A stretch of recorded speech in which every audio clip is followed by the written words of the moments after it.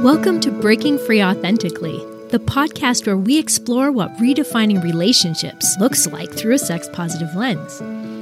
Let's kick shame and guilt to the curb and really start living a sexy, authentic life. I'm passionate about normalizing out-of-the-box ways of designing relationships. There's nothing quite like finding your tribe and experiencing the freedom of being completely yourself without judgment. I'm your host, Corinne Bedard, your sex-positive relationship designer, and I'm here to guide you in creating the relationship you desire, whether that is a more open one or simply a more empowered one. Join me every Wednesday at 9 a.m. Eastern Standard Time to enjoy the newest episode. Well, welcome back to Breaking Free Authentically. Today is episode 55. It's an exciting number. And I have a very lovely, beautiful guest today. Her name is Tiffany Harnsom-Krim. She is a conscious divorce coach, founder of House of Balance Global, the co-founder of Phoenix Acceleration Services. Tiffany is a recognized leader in family office, impact investing conferences, and impactful communities. I met her when she was actively divorce coaching. She has a program called Divorce to Destiny, in which she really helps people break free from the programming that we've been taught. So we have very, very similar work in sort of different areas, but you'll see in this podcast, in this conversation, that our worlds do converge so much, and we have such aligned work. And it's always such a pleasure to talk with her. I was a guest for her a while back for one of her courses, and we recorded something together. And it was, again, such a great conversation then. She talks about radical self-acceptance with hyper-flexibility. And we're in a culture where we have to conform to the latest whim. We have to conform to the newest fad, or we're not enough. Okay, so if we've broken free and we are enlightened or woke, if you want to use that word, now we have to do all the things, the yoga, the retreats and mindfulness and all these things. And it can be so overwhelming, and we can get into a completely new trap of conforming. And so we're going to talk about that today. As I am launching my new Breaking Free from Conformity program. And I'm so excited about that name because it's really at the heart, and you'll see today, at the heart, that's what I'm passionate about, is for people to be able to break free from this oppressive programming that some of us have had. But society in general teaches us that we have to abide by certain rules. We have to have certain kinds of relationships. Relationships are there to meet certain needs and to complete us. And there's just so many backwards teachings that we have, but we take it as the most natural, best thing. And so we work and work and work to adhere to these standards that actually aren't healthy. They often don't make sense. And we don't allow ourselves to question things. So we're encouraging you to listen, to question, to own who you are, to figure out who you are, dig deep into your desires, who you are, your love, what makes you tick, what gives you energy, what brings you joy. Follow your joy is what she says at the end of the day. Follow your joy and really get out of victim energy and take control of your own life. And that starts with breaking free from conformity so that you can be your own person. Fill your own tank. Plug yourself in so that you can be of use to other people, and do it without shame and guilt. So strap in, get ready for the ride. Here we go. We'll be back in a minute. Do you feel like you've been sold a fairy tale when it comes to sex and love? Why isn't it working? Why am I not fulfilled or satisfied? Why do I have a deep longing for more?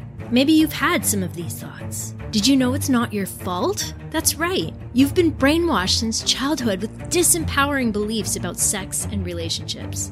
This is known as the mono mindset. If you're tired of feeling stuck, you're ready for Breaking Free from Conformity, the 8-week program where you will learn how the mono mindset has set you up for failure in relationships, why you think of sex as wrong or taboo, why you judge yourself. You will finally learn how to have empowered relationships with confidence and success. Many of my clients have said, Corrine, I didn't know I had choices. I thought I needed a partner to feel complete. I thought I was supposed to suppress my desires to have a successful relationship. What if you could learn to love yourself and your desires without guilt? Well, you can. With Breaking Free from Conformity, the 8-week program, shifting the subconscious programming that is keeping you stuck. It's not your fault. You weren't given a choice. It's time to break free and start living your life. To register, go to offers.corinebedard.com/BFFC for Breaking Free from Conformity. I can't wait for you to find ultimate freedom and create an empowered relationship for yourself. Please visit our website at www.breakingfreeauthentically.com and subscribe to our mailing list so you never miss an episode. Be sure to leave a review on Podchaser by clicking the link at the top of the page. That would mean the world to me. Finally, I'd love for you to join Breaking Free Authentically, our private sex-positive relationship community on Facebook. All the links will be posted in the show notes. Enjoy the show. Well, welcome back to Breaking Free Authentically. I am so excited to have my guest today, Tiffany Harnson-Kram. Yes, you got it. All right. It's such a tough one to say. Yeah. I've been looking forward to this conversation, and I've wanted to have you on the podcast for actually a really long time. You had me on your podcast or video series. What was that? It was exactly. It was an online course series. Yeah. Okay. I still have it. Awesome. So you had me on there, and I just remember the first time we talked, we just had so much alignment. We've had similar backgrounds in so many ways. So, like I say, my first podcast is called Bible School Graduate Turned Playboy Enthusiast, and you also grew up with this fundamentalist evangelical Christianity. You got the Judeo-Christian worldview, and that hugely influences our programming and how we grow up in the world and view the world, right? What glasses we see the world through, what color that lens is. And I find that that's a pretty extreme view. However, I talk about this societal programming being heavily informed by the religious programming. And you're in Europe, so it's slightly different there, but like in the US is the hub of this Judeo-Christian cultural mentality. And I think a lot of people there don't even recognize how much of it is just cultural. They don't even really believe it or know anything different. They don't understand why they do things. So anyways, welcome to the show, Tiffany. I'm so happy you're here. Yeah, thank you. And I know it's very easy for us to talk for hours and hours about anything and everything. And yeah, I grew up in the church like you did. But I grew up in the church in 3 different countries, most of which was in Seattle, Washington, in the US. But I also was an evangelical Christian of multi-denominations in France and in Thailand. And interestingly enough, those experiences were also what helped me break free, because I saw how differently people behaved in France and in Thailand with the very same Bible, with the very same teachings, noticing that, even one set of beliefs can take on extremely different forms depending on what lens is put on them and what's considered normal culturally. But I agreed with you that in the States, was by far the most prescriptive, most stringent kind of structure that I experienced. Mm. Yeah. I remember a few years ago when I really noticed how culturally Christian people are. Like, for me, the idea of being a Sunday Christian was abhorrent. But to a lot of people, it's like they do all the normal things that non-Christians do during the week. They drink, they joke around and all this kind of stuff. And then Sunday they go to church and it's like holier than thou. But they're normal in every other sense, what I would consider sort of the non-Christians. And I was taught to set myself apart from that, like always to be so different from the world and not blend in and not fit in. And this non-blending in just meant that I had to conform and blend in really, really, really well with my own version and community of believers. And so it's just like you say, like every pocket of Christianity has the same Bible, yet very different interpretations of it. And so when I started to look at sort of the different denominations, even, I was like, okay, so I'm Brethren. I wear head coverings. There's no music.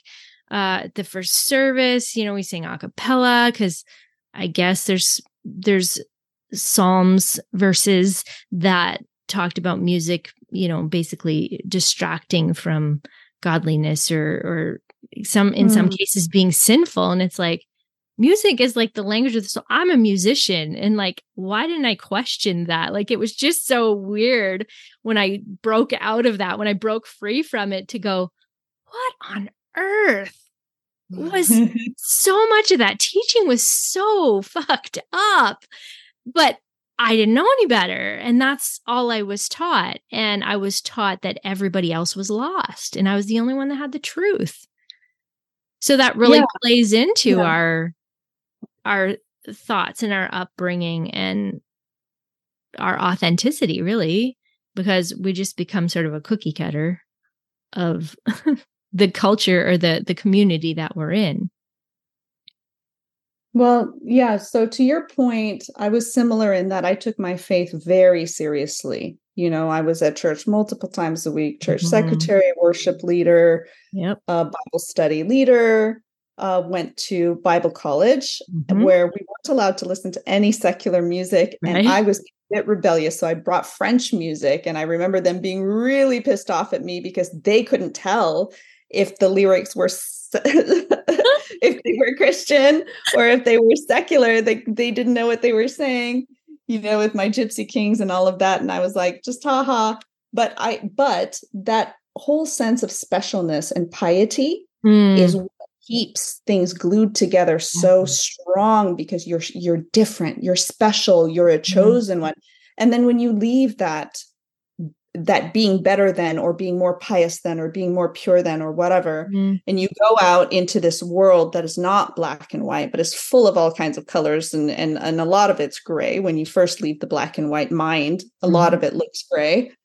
You're still looking for that addictive quality of wanting to be special, wanting to be better than, wanting to be holier than, wanting to be purer than. And it's hard to find that out in the world, but that programming, that religious structure of needing to be a little bit up on the chain, allows us to fall into all kinds of other, egoic traps, because at the end of the day, that's ego. Our church knows better. However, we don't see it that way, and don't see it as selfish, because our worth lies in Christ. So it's not our ego. It's like, I'm nothing without Christ. So with Christ in this community, I'm everything. I'm pure. I am white as snow. I am chosen. I am above. Yeah, I'm more special than you because I have knowledge that you don't have. I'm chosen. I'm redeemed. I am going to heaven. You're lost, if you're outside of this community. But here's the kicker. is it all rests in Christ and following him and being a disciple of Christ. So I was also taught that without Christ, it was impossible for me to love. Yeah. So if I leave that and I go in the world, first of all, the world is just so devastatingly unhappy and depressed, and they don't have anything to live for, and they have no inherent worth because they don't have Christ. Well, if everything I have is locked into Christ and I am nothing without Christ, then who am I to think that I could step out of there and be anything? I can't. Yeah, well, that's also the illusion, right? Right. That we need to be anything other than what we are. Yeah. We already are. Yeah. You take the Christ kind of protective figurehead, or, you know, the mommy or the daddy of the religion, as I say, because we prefer being children rather than being adults, because then we don't have to take responsibility for the leadership. Yeah. But you take that figurehead of the daddy of the religion, whether it's a guru from India, or whether it's Muhammad, or whether it's, you know, whatever figurehead of the religion that you're following, ultimately, you are not in charge and you're not the one making the decisions. So you're not responsible. You're just a good little kid that's obeying orders and going along. So therefore, you're not responsible for your own life. You're not responsible for other people's lives, other than being, you know, doing what you're told to do in service. But again, it's following an order. It's not going from your own sense of self-responsibility, self-ownership, self-sovereignty, and frankly, adulthood, which a lot of adults have real problems with. Well, childlike faith is revered. Like, that's the holiest, right? Exactly. You need to remain a child. Yeah. Childlike faith means that you trust and believe anything without questioning it. Yeah. And we shame children for questioning things. I remember when my daughter was in grade 4, she was having a slumber party with her friends, and I was listening from the top of the stairs, just at their little conversations. And she said, how do we know God is real? Do you guys know if God is real? How do we know? And I was like, felt sick inside. Like, I was like, how could she even question that or ask that? And I remember going to my husband at the time and saying, we got to nip this in the bud right now. Like, we got to cancel her questioning anything. We got to just feed her the answers. And little did I know that at that time, my ex-husband was already started this questioning thing and asking a lot of these, you know, self-sovereignty kind of questions, like, why do we believe this? And why do all the denominations believe different things? And really looking into that. And so it was very interesting because I had no idea. So his answer was not what I wanted to hear. I don't even remember what it was. I just know it instilled great panic in me that I couldn't just shut this down. And, you know, like, to have that kind of fear as a parent when your child is simply being inquisitive is like, it's the most self-sabotaging kind of thing in your life. Like I had absolutely no control. And here I thought I did have control, but I just felt weak. I felt like defeated, and that I'd done something wrong just because my child was inquisitive and was questioning things, which is so healthy. And as a result of this, the thing that she struggles with the most to this day, and she's 21 now, thing she struggles with the most today, and she doesn't do it as much, but oh man, through high school, everything, is that wrong? Is that bad? Can I say no? Can I disagree with you? And I am so glad that 10 years ago, I was able to break free from the programming, from the religion And I would never have called it religion then because it was a relationship. It was not religion like all the other religions. Mine was special. I had a relationship with Christ. And so it was not categorized as religion. And I'm sure you can totally relate. Everybody out there, they have the gurus and the this and the that. So you don't end up comparing your faith to other people's faith because yours, again, is special because it's a relationship. You're not just following rules. But when you look from the outside, it's all the same. Once you step out, you're like, oh my gosh, everything is the same. It's the same pattern. It's the same. The beliefs are slightly different, but it's the same mentality that you can't trust yourself to make decisions, that you have to be like other people or you don't fit in and don't belong and you're no longer special or have worth. Yeah, that's the gaslight. So the gaslight is telling you that you are experiencing the exact opposite of what you're actually experiencing. And the irony, I think I'm quoting correctly Bible verse because it's been a long time, but thou shalt not have a spirit of fear, but of love, faith, and a sound mind. If you follow that, you're not in fear of hellfire. You're not in fear of being judged by, other members of the church, or you're not in fear of breaking any rules, spoken or unspoken. You're not afraid of being cast out, kicked out, shunned, shamed, guilted, whatever. If you're acting in love and faith and your sound mind, which is you, you, not external, it's you, then you're able to trust those decisions, even if you would make different decisions in hindsight. But for where you are, exactly where you are, knowing what you know, feeling how you feel, which no one else can ever identify with, you're making the decisions that you need to make to investigate the questions that you're trying to investigate. And, and 2 years down the road, you'll investigate different questions. And, it's not wrong, but as long as you're acting out of love and you're acting out, in the best intention, in the highest self that you can bring to the moment, there should be no reason for fear. Right.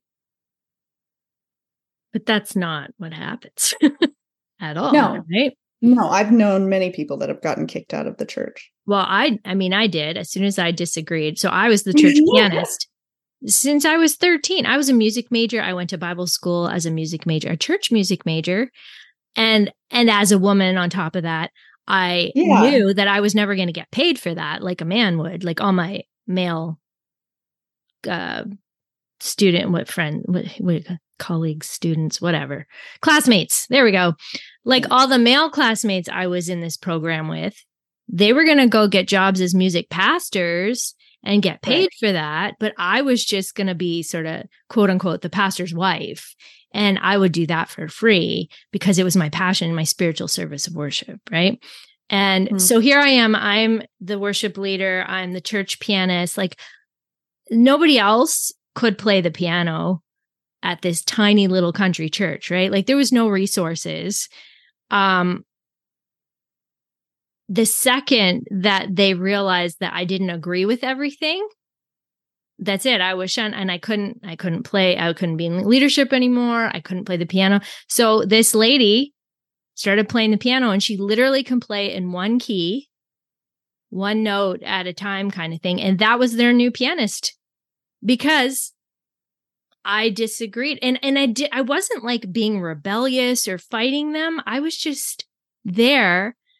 And I was gladly playing because I love to play music and I loved the music, even though I was still trying to sort out what about the music that I believed or didn't believe and going through, wow, like this is so interesting, these words. And, thinking of it in a way I never had thought about it. And, so that was, and that's it. And there was like one of the elders, his wife I would cut her hair and she would come to me still, and she was still loving and beautiful to me, but he couldn't even look at me. Like I was like poison. And if he looked at me, I would, like break down his godly shield. I don't know, but I was going to corrupt him. Right. Yes. But you literally would, because that is the thing about the churches, I've known some pastors who are deep spiritual seekers, who are genuinely looking, and they're just as interested in asking the questions as you are. The better the question, the better the investigation, the better the discovery, right? Yeah. So there's nothing threatening to those leaders or pastors or, spiritual guides. They're looking for the same answers you're looking for, in truth and honesty. But the ones that aren't, the ones that are there for power or ego or status, the ones that are small and fearful, you will fear, absolutely right? destroy them. You'll absolutely destroy them. And that's true for any organization. That's true for any religion. That's, when you are in your own sovereignty, you're threatening to the people who don't want you to be, of course, because they want to be the head the head honcho or the person on the pedestal. You're threatening to kick them off the pedestal. Mm-hmm. So let's apply all of this, because I think that there's a lot of people that can relate to what we're talking about, and maybe they've never even thought of it in this way. So in my course, I talk about the mono mindset. I talk about how we've been programmed a certain way to see relationships, to see, our worth in one way. And there's this ideal standard. And even those who are not in the church are following a very similar standard. So you tell us a little bit about what you do and what you've done, because I didn't even ask you that at the beginning. But one of the ways that we originally met is you were a divorce coach. Yeah. So tell us a little bit about how that came about and why you were passionate about that, because this is where our intersection started. And I was newly separated at the time, right? And I was going through this I had broken free from religion and from my faith. And I was learning about my self-sovereignty and understanding that to a point where I could understand and go, wait a second, I can stand up for something better. Even if someone's not evil, I don't have to accept certain behavior. Yeah.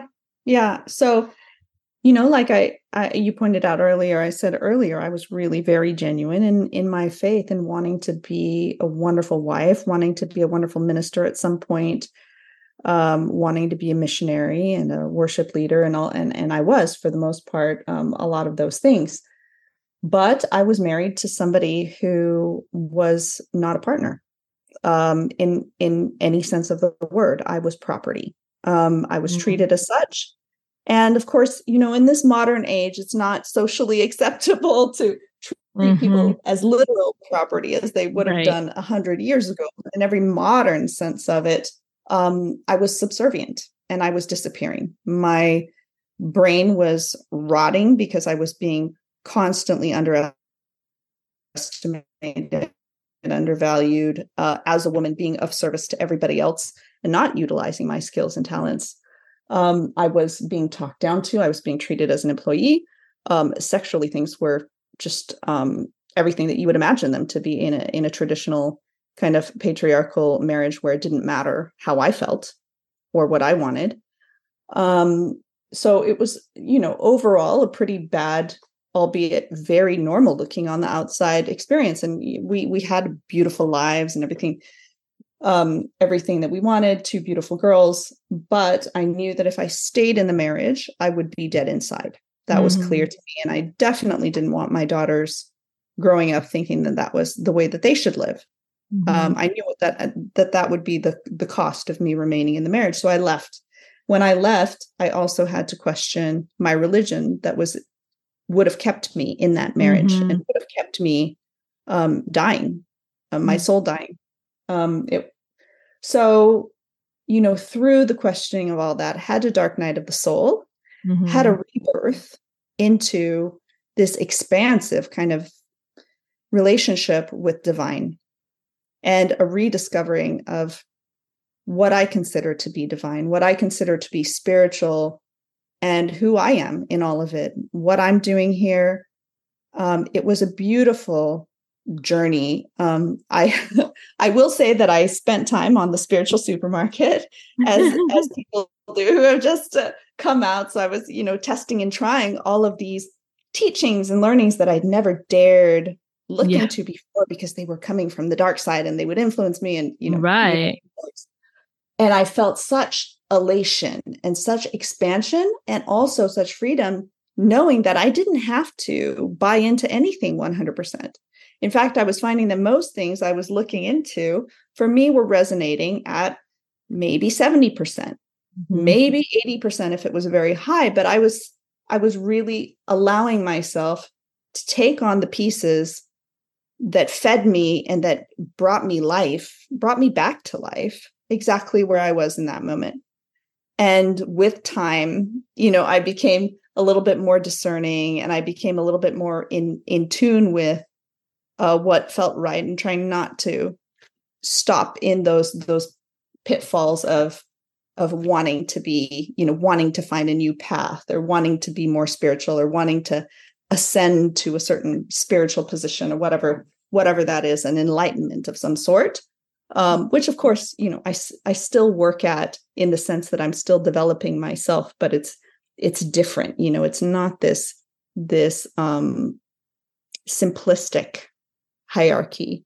So when I went through that divorce, I blossomed, and it was incredibly hard. It was a highly contentious divorce, very painful, custody battles, international financial situations. My mother had cancer. My father had just passed away. It was just this massive storm.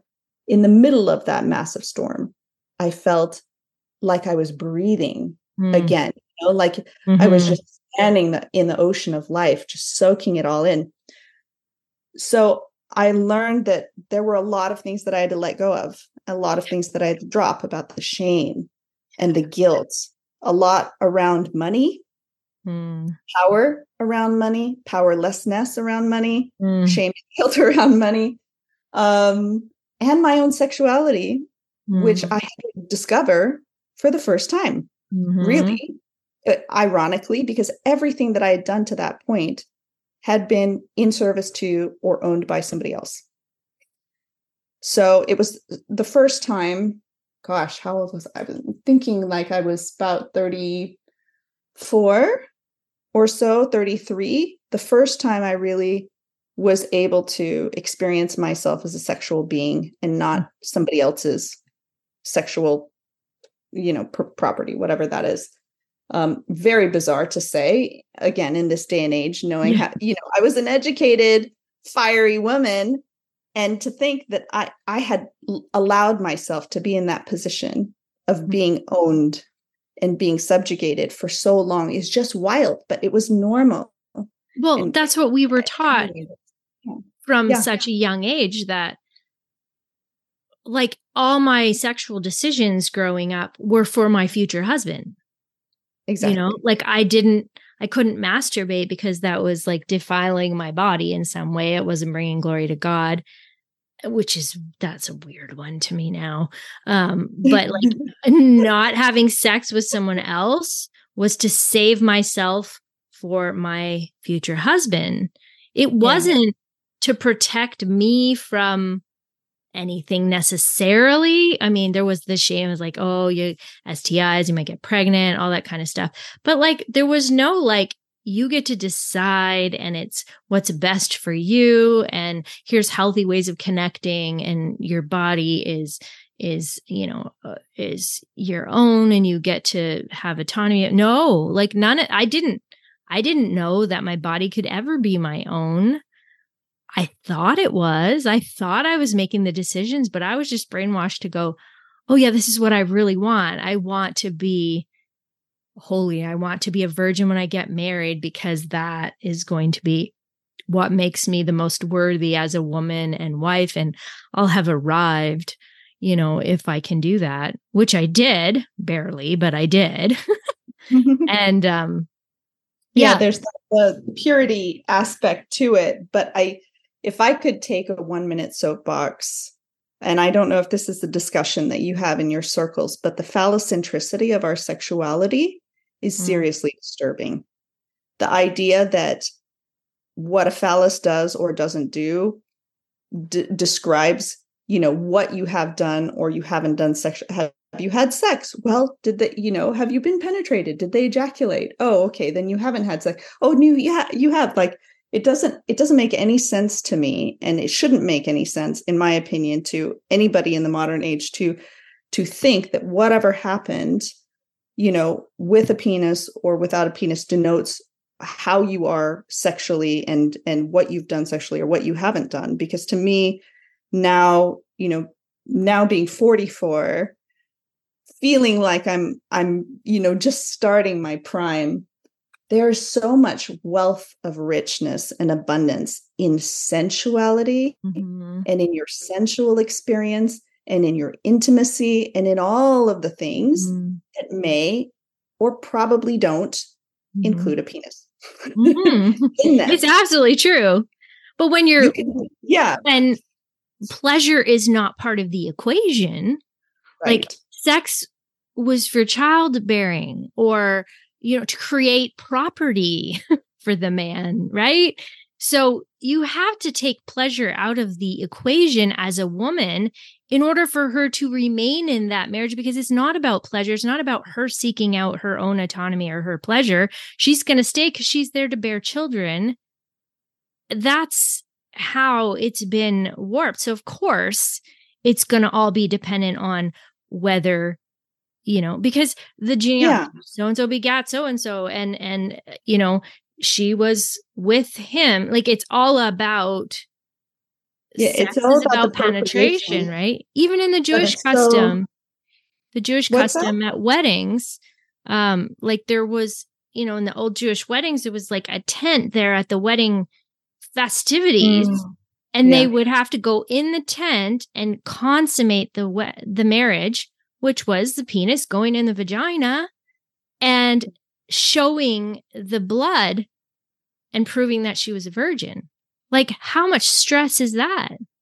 Yeah. And some cultures still do that. But I think it's so sad to see what that kind of phallocentricity has actually done to men. Oh, yeah. Yes. The lack of connection. Yeah. The lack of connection and intimacy, they're missing out on 95% of the good stuff. Yep. If we're focused on the erection, if we're focused on the ejaculation, you're missing 95% of the stuff that's going to bring you joy, that's going to bring you delight, that's going to bring you pleasure, all of the things. And even at my age, when I talk to men, even older men, I get the sense that they really don't understand what they're missing out on, but they're desperately craving intimacy. That to me is really sad, because a lot of the intimacy doesn't need to be gotten even in, having sexual relations with someone. It can just be gotten in intimacy, period. The ability to be with somebody and to hug somebody and to love somebody and to connect with somebody, really feel them and they feel you. All of that, I think, would alleviate so much pain, specifically that men are bearing today. But we're so focused on the phallus, we're all suffering because of it, which is so. I'm off my soapbox now. No, I mean, I like that, because it is true. And I talk a lot about removing the expectation of orgasm in sex. Like let's focus on the pleasure. Let's focus on feeling and connecting and being together, and not judging the success of it by who orgasmed or, did I make you come? Well, nobody can make me come. I can choose it or not choose it. And I think, like, when I take that into my own hands, then I have a lot more power, and there's a lot less pressure on someone else to make me come. I have to be in the right headspace. I have to concentrate on my body. I have to know what turns me on, and I have to allow myself to be in that position, or to accept or receive, or go find that position if I need to. I can be in control of that. And to think that someone else, I'm outsourcing that to someone else, that gives me no power. That gives me no strength. And that's defeating. And I still feel like that creeps in sometimes, and this idea that, in the swinger world, for instance, in the lifestyle, there are a lot of men, obviously, that are still connected to that. Oh, I have to come, and there's something wrong with me if I can't come. Well, I'm sorry, but a condom does not help you come a lot of times. It doesn't help you stay hard. It doesn't help you come.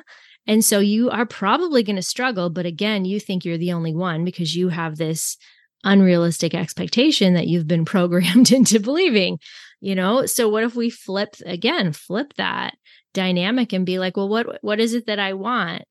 If I remove the expectation of that, then I can just simply have a great experience. And it's not based on the outcome. Right? I so much agree with that. And I saw something very recently that was absolute genius, which is, instead of the narrative of how many times did we have sex and how many times did you come, approaching that experience that you're going to have with somebody and telling your partner, look, what are you wanting to experience today? Mm-hmm. Are you wanting to experience romance and intimacy? Are you wanting to experience something really fiery and spicy? Are you wanting to be adventurous and daring and fun and curious? Are you wanting to just be really still and cuddly and quiet? Like, what is the experience right now that would be really delicious and fulfilling for you? How can we make that happen together? And how can we experience it together? It's a very different kind of focus and outcome. And I can tell you there's, a lot of, I'm sure you can too, but you can have lots of sex and you can have lots of orgasms and at the end feel like you've had, a glass of water or whatever. It's just not very satisfying. Yep. I take that back. I really like water, but the point is it's not the full course, delicious gourmet meal. It's you've gotten a French fry and then you got another French fry and then you got another French fry. And just it's not going to do it for what we're really longing for as people, which is the entire experience of being alive and connecting with somebody else. Yeah. Totally. Yeah. And I think that we don't understand. Well, okay. So I was fed from such a young age that sex is the thing that will be connecting because it's the glue that's going to hold my marriage together. Right. So basically that's the way I'm going to connect. And so if that wasn't happening as regularly, there was something wrong. And in my, in a man's programming growing up in that world, then that's a lot of pressure too, right? Like, because it might not go well if that's where I'm seeking connection, because maybe it's just a physical thing that day. Maybe it's just, there can be so many things, but to me, it was like this sacred experience that was the bonding thing for us. And if we didn't have sex enough, then I wasn't worthy or I wasn't sexy or I wasn't loved. And then if it wasn't like connecting or, incredible, then something was off too, because, and then how long am I going to have to wait again to feel connected? Whereas I didn't realize that just skin to skin makes me feel connected, and just having a conversation or just being able to be soft in someone's arms kind of thing. Like those things are what brings me life now. Now I'm like, oh, I don't need the sex. Like I don't need that. I don't need an orgasm in order to feel connected and feel alive. I just need a really great conversation. I need connection and feeling like I can be myself. And those two things, it's like, if I can have those two things, I don't even try. I'm not going to have sex with you. Like, that's just not even going to happen. And that breaks the mold. That breaks the conformity of what a lot of swingers think should happen.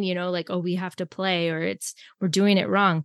No, actually, you're just putting pressure on yourself and you're not allowing yourself to enjoy the moment. Like, what if we can just be like-minded people? And if it happens, it happens. If it doesn't, it doesn't. There's no disappointment you're not a failure. You're not attractive because you didn't have penetrative sex with someone. What if you had a great kiss with someone? That's fucking hot. you know? Yeah, a kiss can be far more intimate, but I think what we're doing in breaking free from the illusions of, what structures we need to follow and reclaiming our own sovereignty is we're allowing other people to break free from their illusion of what are we supposed to doing and flipping the script into actually what really brings us alive. And so many men that I've talked to just want the cuddle. They just and they'll have sex just to get to the cuddly bit. And they haven't realized yet, they haven't come to the awareness of yet, oh my gosh, I don't actually have to do the sex part. I can just do the cuddle bit, and maybe it won't be as intimidating to, this person who's just wanting to get to know me, and maybe she'd like to have a cuddle too. Maybe we don't need to, escalate things entirely immediately, so that we can get to the great conversation, so that we can get to the hug or the, the intimacy. And I think we forget that the cuddling bit, people are scared of it because it does feel a little bit vulnerable, but cuddling creates safety. And safety and connection kind of go hand in hand to feel empowered, And so my recipe for an empowered relationship is connection, safety, and novelty. And when you have those three things, then you can start to have an empowered relationship, because it's not based on all the rules that you've set out. It's actually like, what makes me feel safe? What makes me feel connected? What makes me feel alive? What things do I enjoy? I'm allowed to express those desires and needs. It doesn't mean it doesn't mean it's someone else's responsibility to make those things happen for me. I get to be aware of what it is that I want. And part of the thing I love about ethical non-monogamy is that I don't require the person I'm with to fulfill all those things in me. Like I get the best cuddles with my Steve. He's the best cuddler. I love it. And we have great sex and very novel sex and, intensity that I never had before. But I'm not going to sit with him and have like a 2-hour-long conversation that's like philosophical or coaching or self-growth. That's not him. That doesn't light him up. That's not what I have with him. But I have other friends that I can have this with. I have a podcast. I get to do this weekly. That fills my cup. And so I could be resentful of him that I can't have that with him. And that crosses my mind because I've been taught that the person you're with should be everything. And then I have to go, wait, cancel. I'm not conforming to that mindset anymore. That is an old programming. And I don't need to hold that over someone, because then I miss their beauty. I miss who they truly are and what they bring to the table in their personal essence. And then I'm critical and judgmental of what they're not bringing to the table. But that's me outsourcing my joy, my fulfillment, and expecting someone to read my mind or to be everything. And that's simply not true. And it's simply unhealthy. And it's an unhealthy way to have relationships. And I think that this is what we strive to do in our work. Like your conscious divorce course is learning to consciously be aware of who you are and what you want and standing up for that, and with no shame and guilt. And we get to rewrite the script. We get to rewrite the rules, and nobody gets to shame us for that divorce. No one gets to shame us for being different and really being honest and authentic about who we are and what we desire, need, want, fantasize about, think about, all those things. Yeah, I agree with that. And I think it's much scarier from the other side. Like before I got divorced and made the decision and started announcing it to people, I was really kind of waiting for the sword to drop. And what I did find on the other side of it was a much quieter voice of people saying, yeah, me too. Yeah, actually my sister or my mom, or I went through this, or yeah. So everyone kind of just understood. And I think I must have had 3 or 4 people that were really judgmental towards me. But even the church leadership, the missionaries and things very quietly behind oh yes, I totally support what you did. I understand why you did. Let me know if you need any help. Which was surprising to me. But Mm-hmm. then, then I started gaining in my own sovereignty. And so I kind of left the practice of the church and started making other decisions that were a little bit more bold and more outspoken. And, like this, talking about Mm-hmm. sexuality in a very public forum was something I would never dream that I would be able to do. And recognizing that if I don't have the shame within myself, people rarely project it onto me. It's so But true. yeah, if I were carrying that, I would be a magnet for people's projections and judgments. Absolutely. You'd be But worried about I what they own it. think, Yeah. Yeah. but when all of a sudden it doesn't matter, it's like if I'm living for my own understanding and my well-being and my joy and not putting that pressure on other people, Mm. then I'm not going to worry about what other people think, because it's my responsibility to love me the best that I can possibly love me. Nobody knows me like me. And Yeah. the church kept me from knowing me. Mm-hmm. I didn't know me. I didn't know what I needed, what I wanted, what I liked, what I was allowed to like. I didn't know those things because I lived my life. Wednesday. Wednesday would have been my 26th wedding anniversary. Okay. Oh. And Oh. when I got married, my whole focus shifted to, what does my husband need? How Yeah. can I meet his needs? How can I be the best wife for him? How can I please him? How can I make him happy? I was Yeah. never taught to say, Corrine, what is it that you need? Why are you crying every month and feeling so devastated inside? Why? Because you're not taking care of you. You are ignoring what your inner child, if you will, is screaming out for. Mm-hmm. You're ignoring that. You're putting that responsibility on your husband. He's not reciprocating that because he has no fucking clue that that's what you need, because you don't even know. And then you're True. living Yeah. in this like frustrated place, but you're doing all the right things. You're meeting his needs and you're doing, making the meals or whatever. You don't even have to be a stay-home mom for that. But we are taught, like, even in sex, like, I can't ask that for myself because that's kind of being selfish. No Mm. wonder so many women are like, I don't feel like it because I don't know how to speak up for what I actually want. And chances are I'm going to be penetrated quite quickly because I'm wet. And that, of course, means I'm turned on when actually I'm not.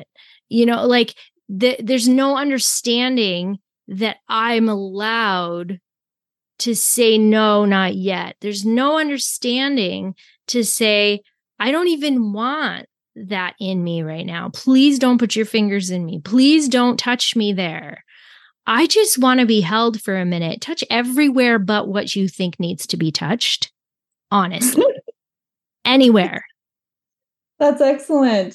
If you, Yeah, yeah, that's so good. And you're completely right in that, when you're leaving a relationship like that, especially with a mindset like that, it takes a while for you to get your land legs because Mm, you're just trying to figure out if you're even allowed to have needs and desires. If yeah. you're, if you're allowed to try different things, or if it's okay, if you're making a mistake, am I one of those wild divorced women who is flying off the handle and doing all kinds of crazy stuff, or is it just me, being normal without any kind of inhibitions, or whatever it is? When you're just out of the gate, it's very Mm, confusing to find yourself again. But one thing that I did want to say is that, in the finding of yourself, there isn't one self to find, like, oh, now I understand that I like, I like to have candlelight or whatever, when making love, and I need to have that romantic setting. Yes. And maybe another day you might like something else. Or maybe the next year you might figure out, well, actually, I really like this, or I really like, I really like nature, or I really like, I mean, who knows? Like the settings may change, you may change, your taste may change, and it's okay. It's okay to allow for all of those changes without any guilt or judgment for changing your mind, especially I think when you're investigating new relationships, because you're not quite sure of the dynamic, who you're going to be in the relationship, what kind of relationship you want, how it works in a different kind of a paradigm or a structure. When you're trying out something new, you may just want to pivot. You may just want to change your mind after, well, actually, that's not, like I thought it'd make me happy. It doesn't really make me happy. Like I'd like to change to this or change to that. I think we don't want to seem unstable. We don't want to bother people. We don't want to seem like we've made a bad decision or gone wrong. So we don't like to allow ourselves also the sovereignty of being able to change and adapt. Well, I've got this new information. Now I'm going to make this decision. Well, I've tried that. Don't actually like it. Now I'm going to make this decision. Actually, that was for a different season in my life. Now now I've matured and I've got older, and finally, I don't want to do that anymore.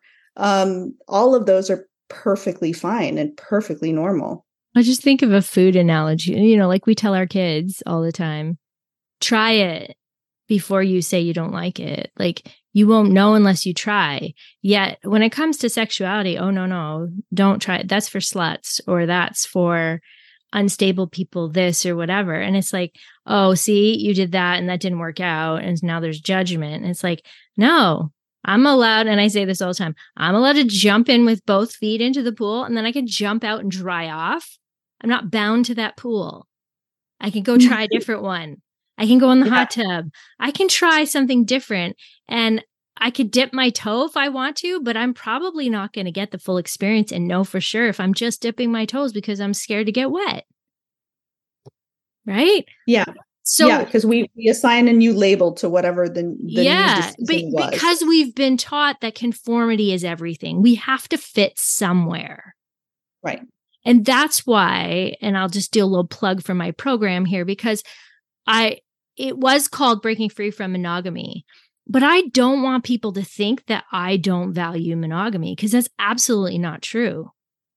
I don't want you to default to monogamy, just the system you've been taught, because that doesn't work very well. There's so many underlying programmings that create the need for monogamy, that monogamy creates security. It doesn't.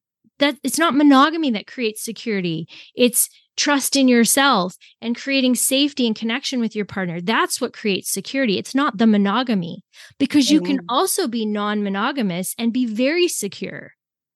Yeah. I'm putting my hand up right now because that's me. I'm 100% secure in my relationship, and I am non-monogamous. I'm a swinger and I'm polyamorous. And that doesn't detract from the safety of my relationship. I don't need monogamy to make me safe. However, I could be monogamous and be perfectly happy because I know where my safety comes from. My security does not come from my partner. And that's what we need to break from. So if you want to be monogamous, awesome. But you also need to break free from the program, this mono mindset that you've been programmed to, because you're just going to default to monogamy for the wrong reasons.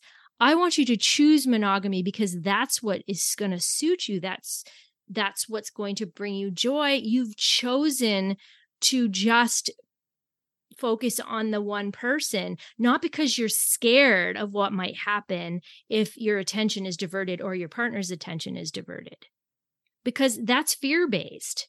We don't want to trap people. Like when I have a choice to be monogamous or not, and I choose monogamy, I'm not going to resent you for keeping me monogamous. I've chosen that. I could change my mind if I wanted to. But no, I value this. You value this. We chose this together, knowing there's 100 other options.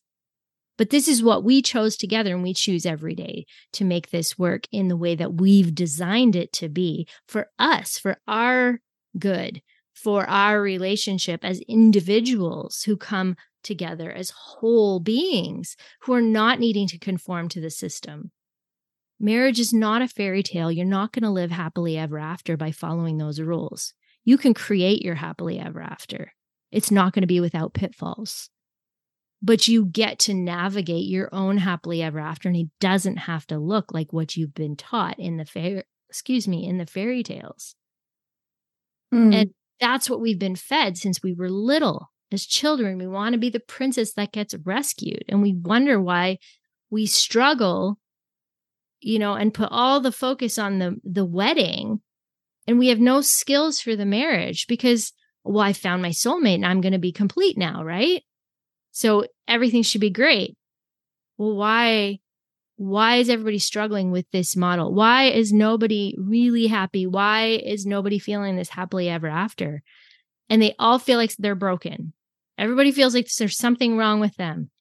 Yeah. And we have to put fake pictures up on social media to make it look like we're totally happy and everything. Just because you're not happy doesn't mean you're with the wrong person. Maybe you have the wrong expectations and you aren't allowed to allow yourself to take care of yourself. You're giving that responsibility to someone else. And that's where the breakdown happens. So anyways, I've just changed the name of my course to Breaking Free from Conformity because that to me is where it all starts.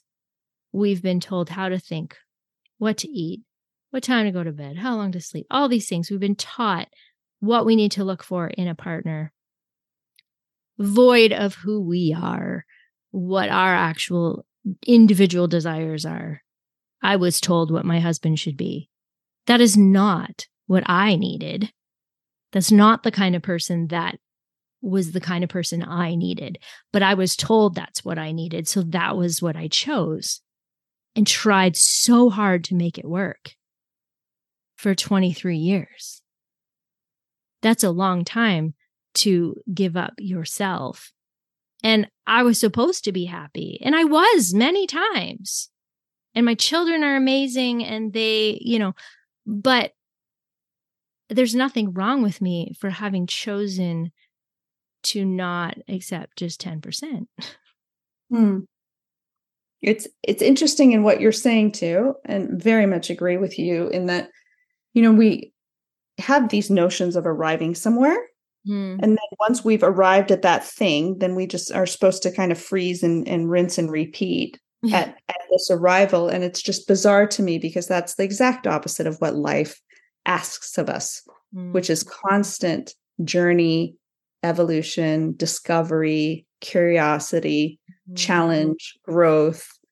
There is no arrival point in that sense. And when I think when we seek out those arrival points and try to make them work, try to make them stick, we're immediately met with failure because nothing ever sticks. That's the journey of life. Even if I wrote down a list of 100 things that I wanted today and got them all tomorrow, you'd better believe that next week I'm onto something else. Yeah.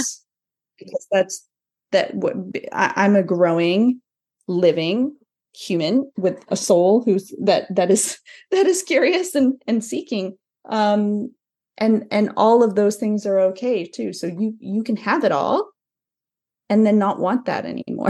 Yeah. Which sounds crazy and scary because then it's like, oh my gosh, if I get everything I want and I'm still not happy, what's wrong with me? But I think it's that the journey of continuing to seek out your own life, your own blossoming, that is the joy in the journey. And if you get to have safety through that's amazing.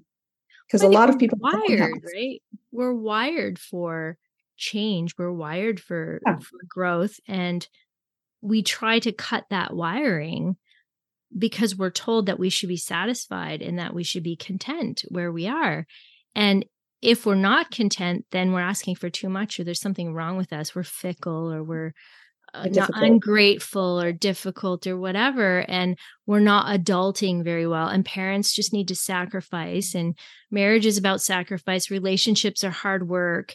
And there's some truth to that. Like life isn't just like a bowl of cherries where you just get to just have fun all the time. And just a journey requires going through difficulty. Like there might be a rocky path. That's part of the journey. You don't just quit the journey when it gets hard.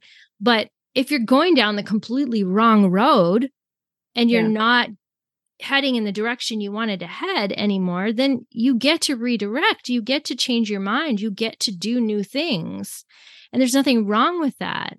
You get to also change your mind on where your destination is. You know, and you should, Yeah. you're learning more and more. So your fine tuning of that, that target, that beacon is getting sharper and sharper, and you can make quicker changes, quicker pivots and decisions because you're so much sharper with age. But I think the planet is going through this, general shift of us evolving at such a pace, such a radically accelerated pace to what our parents and our grandparents are used to, that, a 10-year phase of your life or chapter of your life has now become a 1.5-year phase of your life. Things that you could have accomplished in 3 years are now being done in 3 months. So we have to trust ourselves enough to pivot quickly because the information and the changes are coming at us fast. And if we don't have that core center and grounding within ourselves to know how to direct according to the shifting tides, according to the shifting weather, we need to be able to pivot on a dime like that and know that it's okay and trust ourselves to be able to make that decision without all those voices of judgment in our head, because I think that's where we fail the most, right? Is when we don't listen to ourselves and we listen to the voices of judgment or fear inside of our heads, and then we hit a brick wall or a dead end, which inevitably happens every time, right? Every time that you're somewhere you're not supposed to be or doing something you're not supposed to be doing, it will not go well. Mm-hmm. You were talking about the supermarket before we started the call, and the idea that we don't need to conform to the next whim, the next trend, just because it's the new best thing.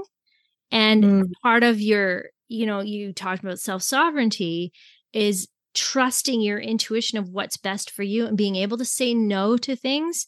So could you just address that a little bit? Because I loved what you were talking about, this supermarket of evolution, spirituality and growth, self-growth. It's unending. Self-development. Yeah. And you can feel like a failure in that world too. In that, in business and everything, right? Everything's changing so fast. There's no way we can possibly do everything.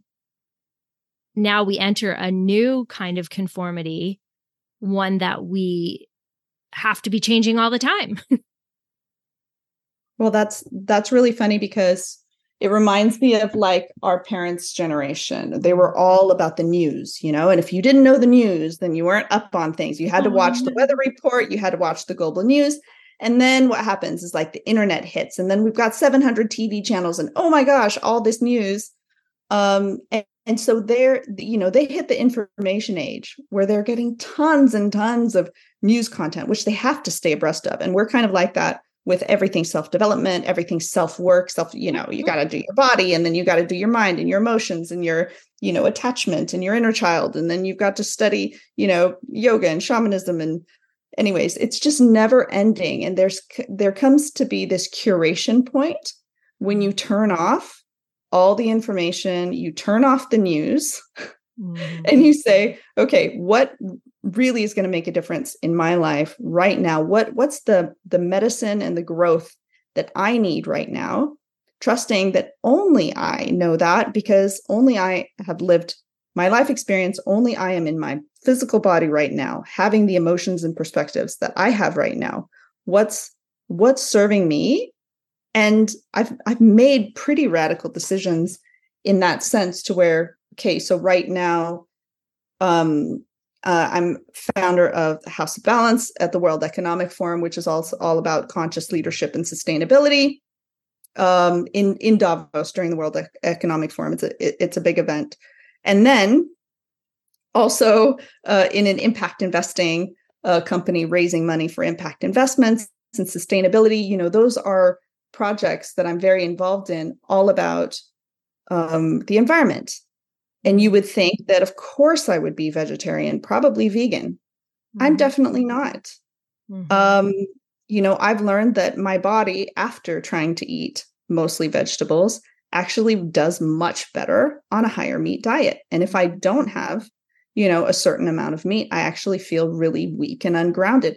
So, making those decisions that are not the quote unquote right decisions, the pious decisions, the logical decisions, but trusting myself so much that I know this is exactly what's bringing me life and joy. And, I'm going to do my best to make sure that the people who are providing, alternatives, laboratory meats, whatever those are, better, more ecological and kinder ways of providing meat. I'm going to make sure to do everything I can to help that.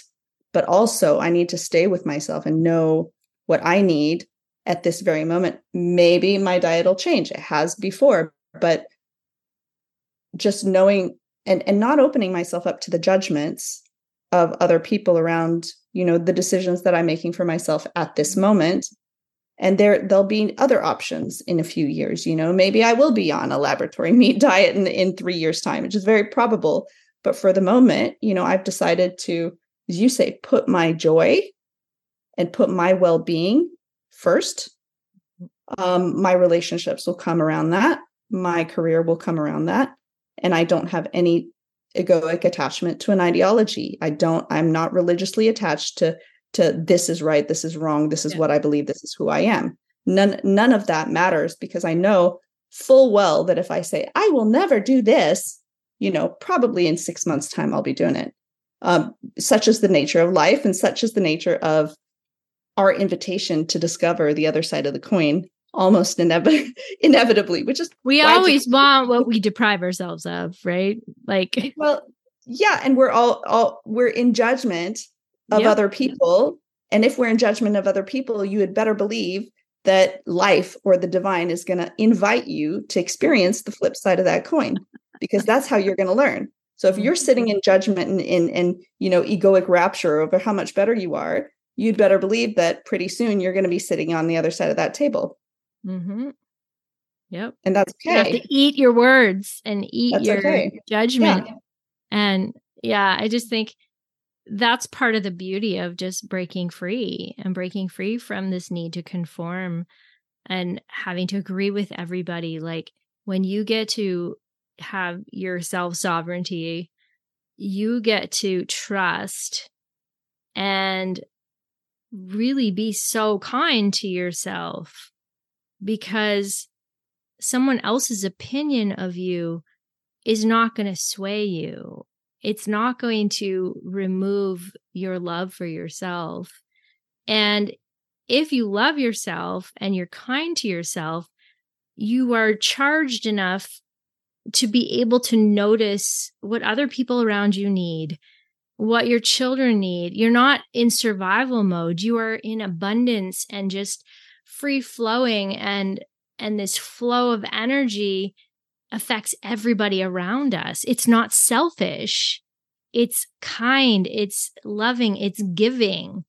Because when we can accept to receive things, we have to be making room for that. So we're giving of ourselves as well. So it's this reciprocal, beautiful energy. It's not like we're just taking and hoarding all the self-love, and not giving to, like, there's only so much room, and we have to give beautiful energy back when we're living in a place of sovereignty. And I think we forget that, right? We think, oh, that's so selfish. I'm just going to take and think only of myself. No, but if I don't think of myself, I'm in a survival mode. Literally, I am unable to be the best for someone else. I can't care for someone else. I can't be there. I can't be aware, because I'm not even aware of myself. I can't see past the trees, right? Like, I'm just like trying to make it through. If I'm full, if I feel loved and I'm not dependent on you for my love, I'm not going to do something for you in order to get something back. I'm freely giving to you now because I don't need anything back from you.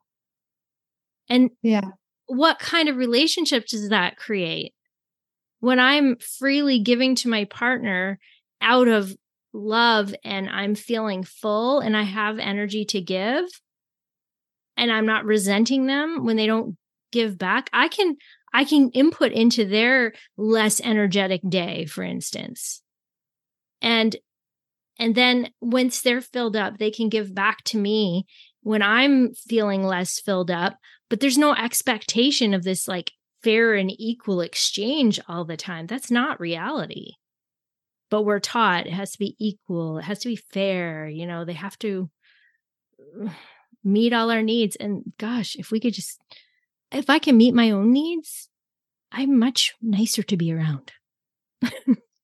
Much nicer. Oh, yes. It's a prerequisite. And I think we all kind of intrinsically know that. We just let our brains override that. Because if you look at any of your family members, you know, you ask yourself, do you want them always sacrificing themselves for you to the point of exhaustion and self-deprivation? Or do you want them making sure that they are of healthy mind, of healthy body, of healthy emotions, and that they're not putting their stressful lack onto you, and they're probably, you know, disdain or resent or you know, strain, projecting that onto you. And then we've all had this image of these older women who are so juicy and loving and giving and laughing and fun and hugging, and the amount of good that they do a family, a community, when they're so full of themselves, when they're taking good care of themselves, when they're having the fun that they want to have, saying the things that they want to say, you know, and serving people out of that abundance and love. It's so nourishing for everybody to be in that energy. Not that you have to be an old woman to do it, but you know, we women usually are in that mode of self-deprivation until we're old enough to not give a fuck. And then that's when you hit the juicy bit of life, right? So we don't have to wait to hit that juicy, no filter, I'm doing what I want and pursuing my joy, because inevitably, well, not 100% of the time, but most often women who are fully in their joy are so abundant with other and generous with other people. Yeah. Always caring it's not at the expense of others, but that's the model that we think. That's what we've been taught. At least that's patriarchy. Yeah. Like, yeah. Anyways, we could keep going and going. I know we could, but we've been on for over an hour now. So I think we'll wrap it up, but we'll just have to do this again because it's just so much fun.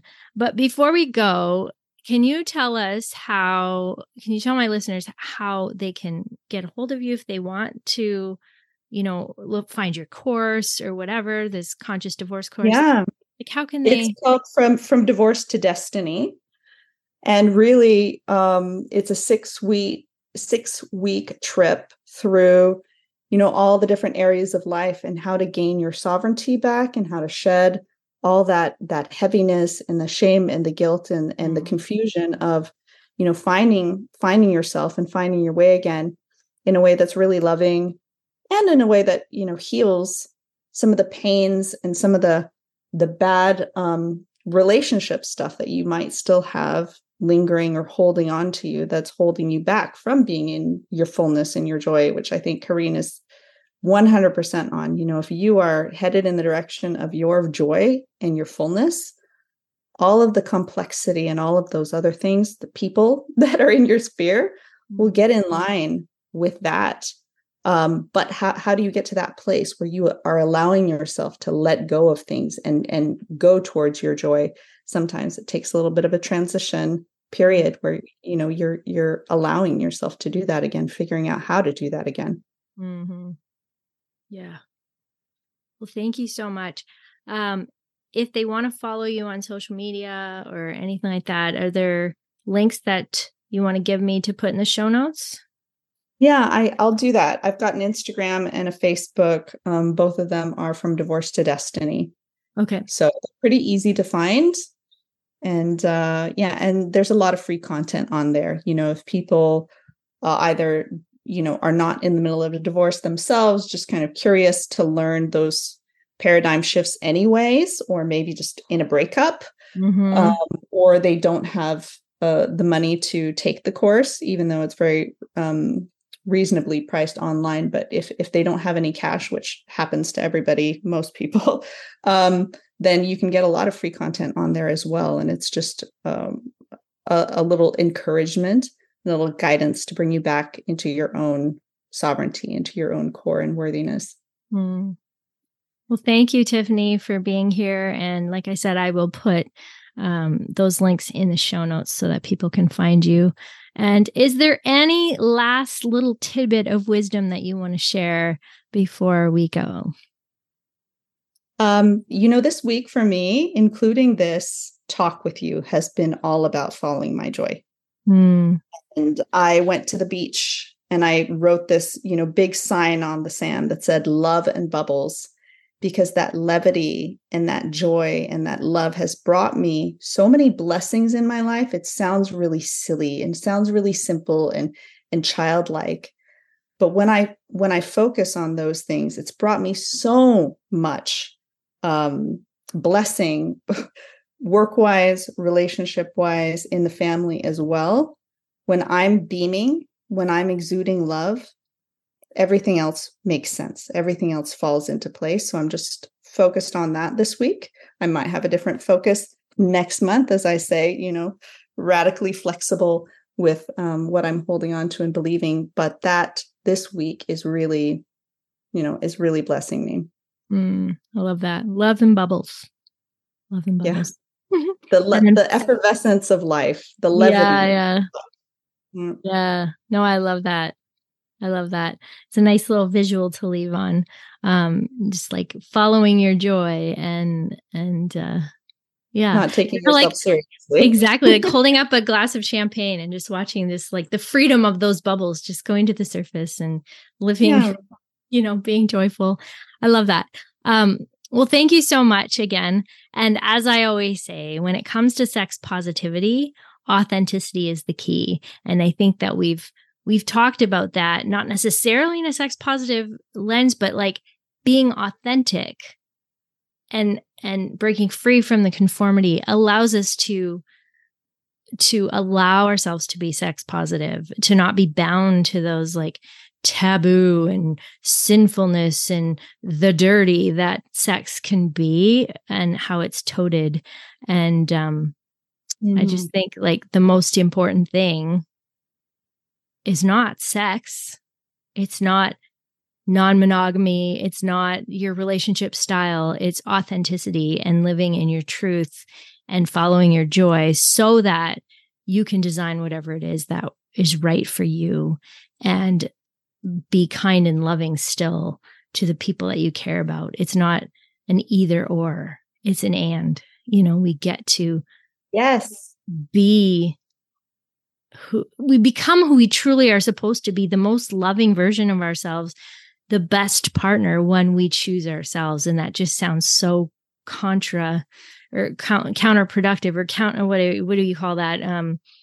Counterintuitive. Yeah, that's the word. It sounds counterintuitive, but it's actually over and over and over and over again as I watch people breaking free, as they take my program and they leave, they're like, oh my gosh, my birthright, you've returned me to my birthright, to who I am, and I get to live in my power, and I love who I am. And then all my relationships are affected in such a powerful, beautiful way.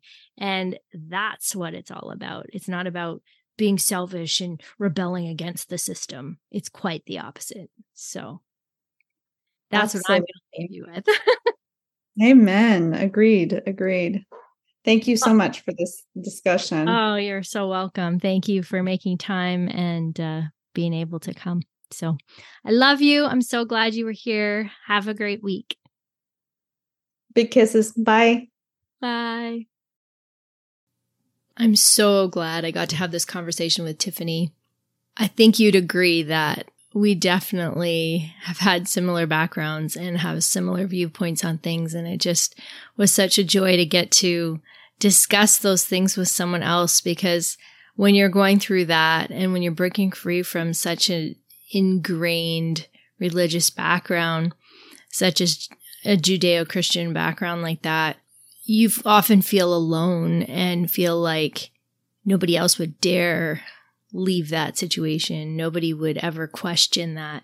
And so when you find other people who have had a similar upbringing and who have also chosen to break free and have the same confidence and joy in their life that you do and have learned to make authentic choices for themselves, it's just so nice to find more people like that. And it is common, but I think it was just really great to get to hear the perspective of two people who really have learned just our own self-sovereignty by breaking free from conformity.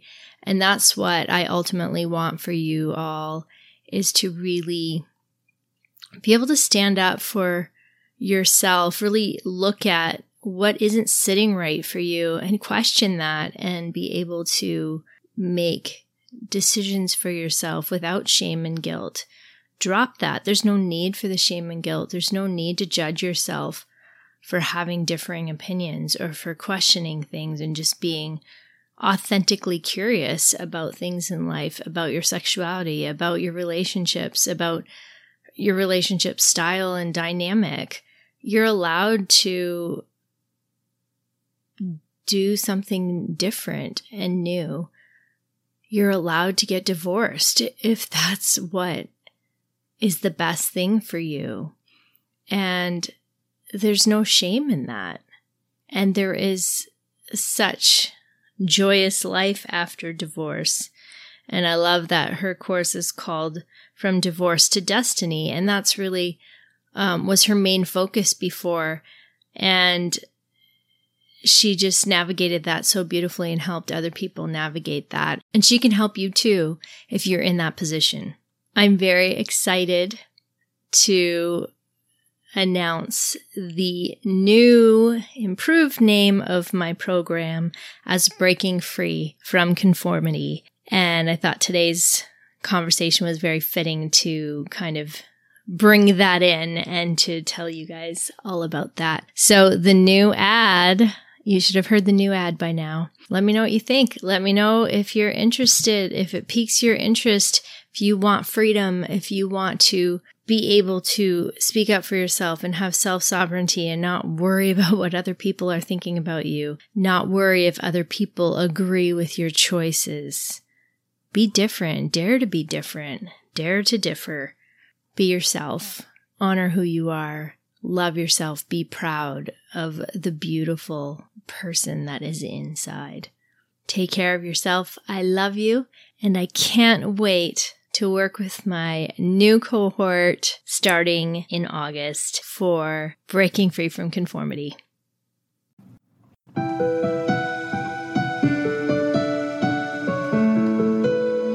Thanks for listening. Be sure to follow me on Instagram at Corinne Bedard Coaching, and you can visit my website at CorinneBedard.com. If you enjoyed this episode, be sure to give it a like and share it with your friends.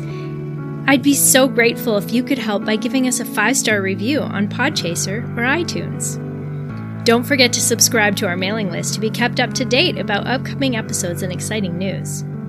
Just visit our website at breakingfreeauthentically.com and scroll down to subscribe. You can also email me anytime. I'd love to hear from you. Send your messages and questions to Corinne@CorinneBedard.com. Are you a part of my Facebook community yet? Join us in Breaking Free Authentically. It's where you will find this sex-positive relationship community. I'd be thrilled to have you be a part of this community with me. All the links will be in the show notes, so don't forget to check it out. Remember, when it comes to sex positivity, authenticity is the key. Have a great week.